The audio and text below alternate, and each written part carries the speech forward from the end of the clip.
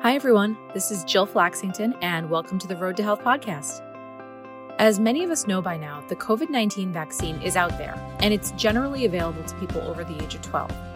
But there are people who are still hesitant about getting vaccinated, even after news has come out about this powerfully contagious Delta variant. Part of this hesitation could stem from the fact that there's just a lot of false information out there, and it's tough to sift through to find the truth. So we're going straight to the source today. Back for yet another round of COVID-19 Ask a Doc is the one and only Dr. Matt Collins. He's our Executive Vice President and Chief Medical Officer here at Blue Cross. Dr. Collins received his medical degree from Howard University, and he's a family physician by training. In addition to his role at Blue Cross, he also works providing primary care at a center in Pawtucket. Welcome to the podcast, Matt. It's great to be with you. So, Matt, can you start us off with just a brief baseline explanation of why the COVID-19 vaccine is our very best line of defense against the virus? I absolutely can. And I know that this is a lot of information that people are digesting, reading from different sources, getting from hither and yon. And so it's hard. It's really hard to kind of understand why is it that the vaccine is our best defense or our best hope in pushing back against the SARS-CoV-2 virus. You know, it really goes back to how do our bodies fight off this virus. This virus is really clever. Coronaviruses have been around for a while, and they're one of the many things that cause the common cold. This one has really gotten to a point where it's really good at jumping from human to human.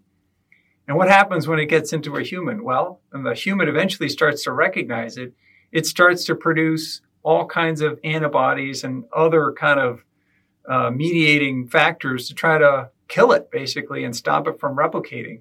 So what a vaccine does is it gives the body a little bit of that foreign substance, whether it's a virus or it's a bacteria, so that it primes the pump. It gets the body ready to fight that thing as soon as it comes in. Because you can see that when the body hasn't encountered the virus ever before, and especially if the human body has conditions that make it more susceptible to a severe infection, that infection takes hold and starts to really wreak havoc and unfortunately cause death in some people before the immune system starts to kick in, before it starts to produce antibodies. So if you can prime the pump, like I said, with a vaccine, you can get that body to respond instantly as soon as that virus hits the body, and hopefully then push it back so it never becomes a problem. Let's talk about potential side effects. What kind of symptoms might I expect to get when I get the shot? Well, when you get the shot, you're getting a little bit of what your body is going to form a reaction to. And that's a good thing. But you know that when you get sick, you have symptoms, right? And that's your body fighting back that organism, a flu or polio or chickenpox or whatever. You have symptoms. But the symptoms are part of the way that your body is reacting to that foreign substance. So when you get a vaccine, your body mounts a reaction. And that's a good thing because it's forming an immunity against that thing. Not 100% immunity, but a resistance, let's call it. So you might have some symptoms. So the symptoms might feel just a little bit like you got that illness. And some people have more symptoms than others, but some people are getting the aches and chills and even a mild fever. Then those things are just a good signal in a way that your body is mounting a healthy immune response. And fortunately, those are short-lived. Some people are concerned about severe allergic reactions or so-called anaphylaxis. Those things are fortunately very rare. And that's one reason why when people get the vaccine, they're carefully observed.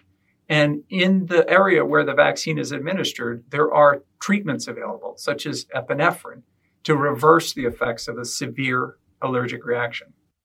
What about false positives? If I get a COVID-19 shot, am I going to then test positive on a COVID test? That's a really important question because a lot of people are kind of confused. Can I test positive for COVID if I was given the vaccine? Most of the testing for COVID is either an antigen test or a test for the actual RNA of the virus, or so-called PCR test.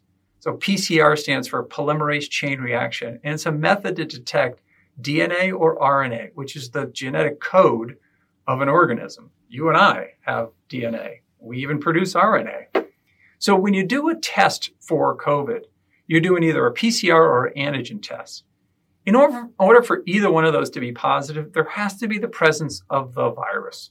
So in the case of the PCR, it's actually detecting some pieces of the virus's mRNA. And in the case of the antigen, it's detecting some of the proteins that are made that make up the virus. So you will never actually test positive for COVID simply because you've had the vaccine. Now, the vaccine produces antibodies. So if you did an antibody test, might you test positive? That I'm actually not certain about. So, but the routine COVID test, you would not test positive. Antibody testing is sometimes used to determine if the person mounted an immune response to the vaccine, but those are done in more kind of experimental situations or situations in which someone is so immune compromised that you really want to know if that vaccine worked in that individual. This is a question that we hear a lot, and I think I may have asked this very same question or a very similar question in a previous episode. The COVID-19 vaccine is an mRNA shot, and people have concerns about what mRNA is and that it will somehow alter their DNA. So will a COVID-19 vaccine alter or impact your DNA at all? A lot of people, when they hear the word mRNA, they think about their own genetics and they worry, is this thing going to become part of me? And the answer is really simply and absolutely no. It takes some understanding of what mRNA is anyway.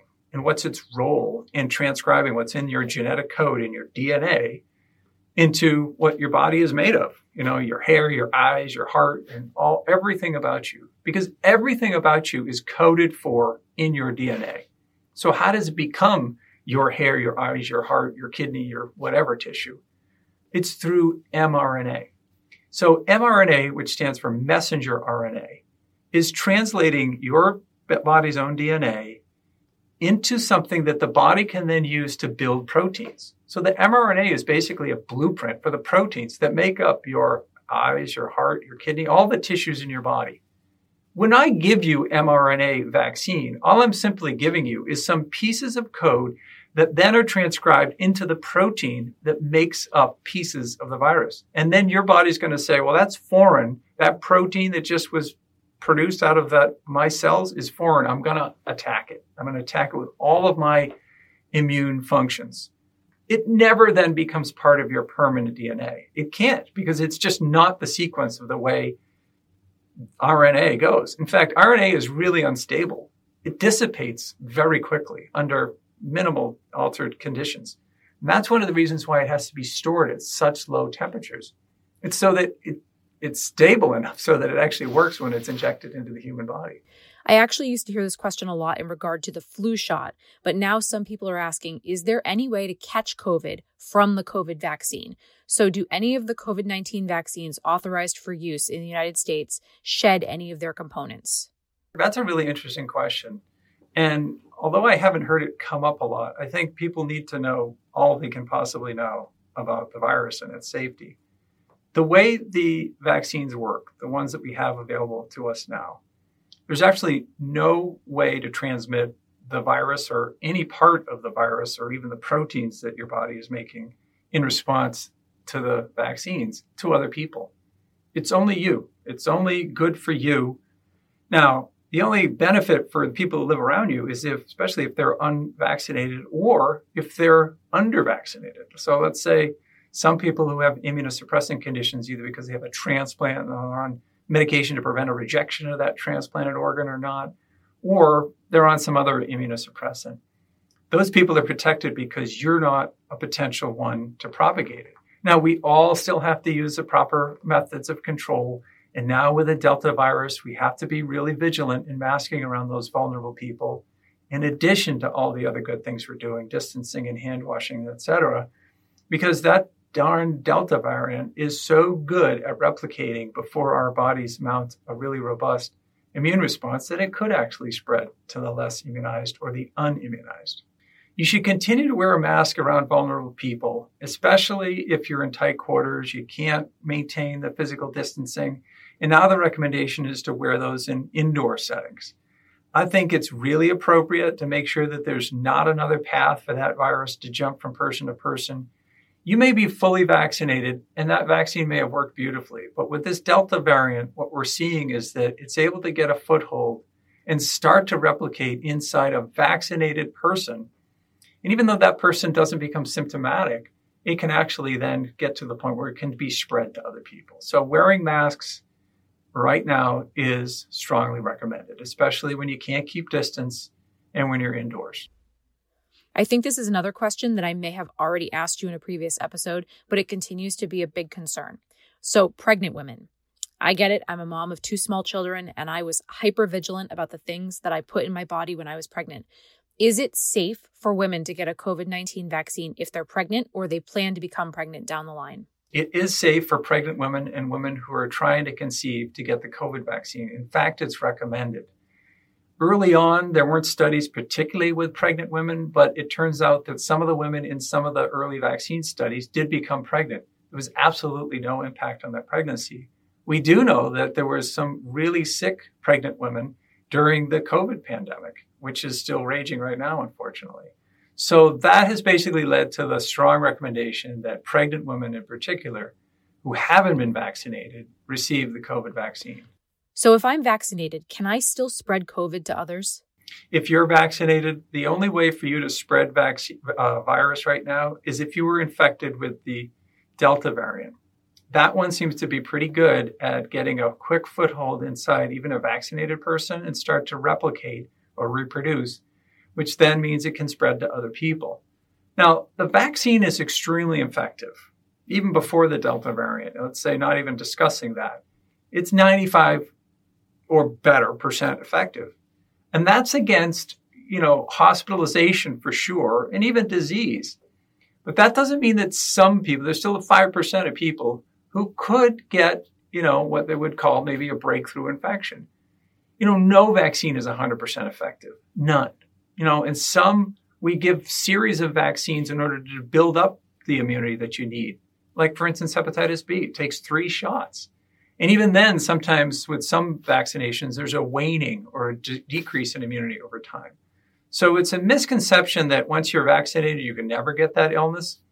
Once a lot of people are vaccinated, though, that means there's little path for any pathogen or infectious organism to move around, which is why we've talked about getting to a point where there's an adequate number of humans in our population who are immune to this virus.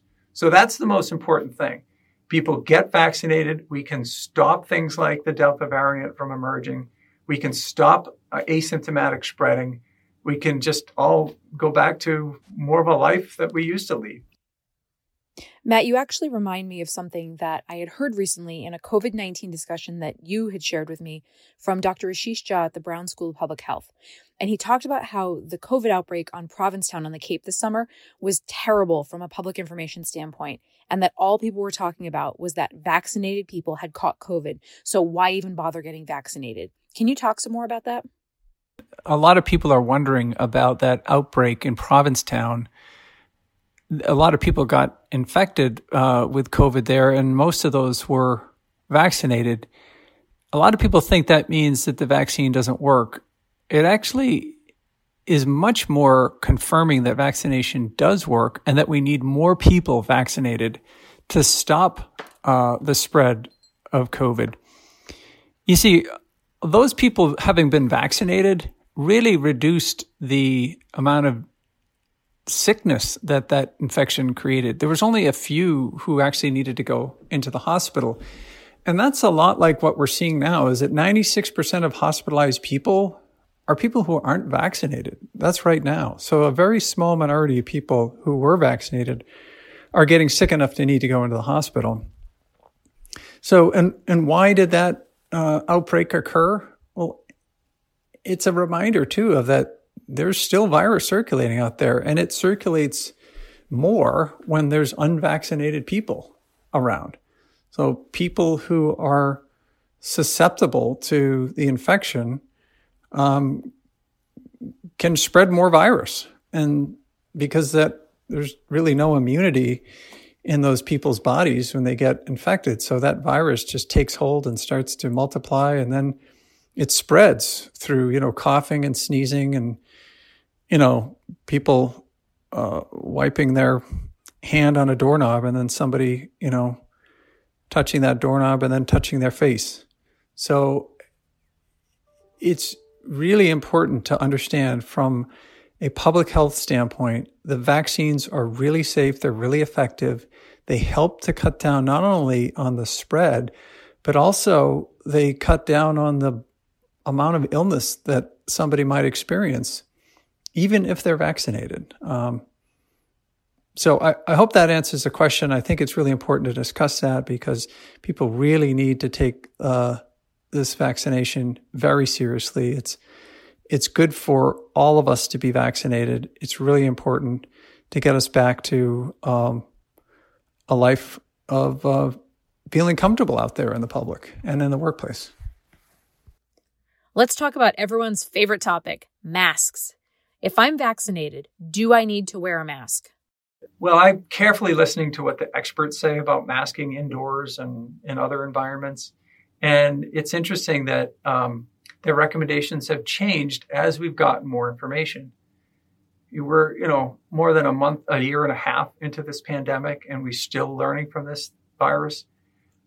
My recommendation, listening to the experts and trying to do my part from a public health standpoint, is to wear your mask indoors. It's a courtesy. It's an extra layer of protection. And in the Delta variant, it's absolutely necessary. I don't think it's that hard. I mean, I know it's coming from a doctor who's used to wearing a mask at work, but I think we can all do it. We've gotten used to it. We just need to go back to it, be strict about it, and look out for your, fellow human being. Wear the mask. Before we go, let's talk specifically about the Delta variant for a moment, because that's what seems to be top of mind for a lot of people. What do we know about the Delta variant, and what should we be doing about it? I can talk as much as I've learned about the Delta variant. I just want people to understand, and you introduced me. I'm a family physician. I've been in healthcare, the field, since I was a teenager, but I'm not a virologist. I'm not an infectious disease expert. Let me give it a shot. So first of all, where do these variants come from? Well, anytime anything reproduces fast over time, there's more of a chance of mutation. That's true of any organism. That's true of even our own cells. When the cells in our body are reproducing really fast, such as an example of cancer, they mutate. Now, cancer itself is a mutation to start with, but the more the cancer in you grows, the more it mutates and changes. Now, some of those mutations make for a cell that's more successful at growing than another. It's the same way with this virus.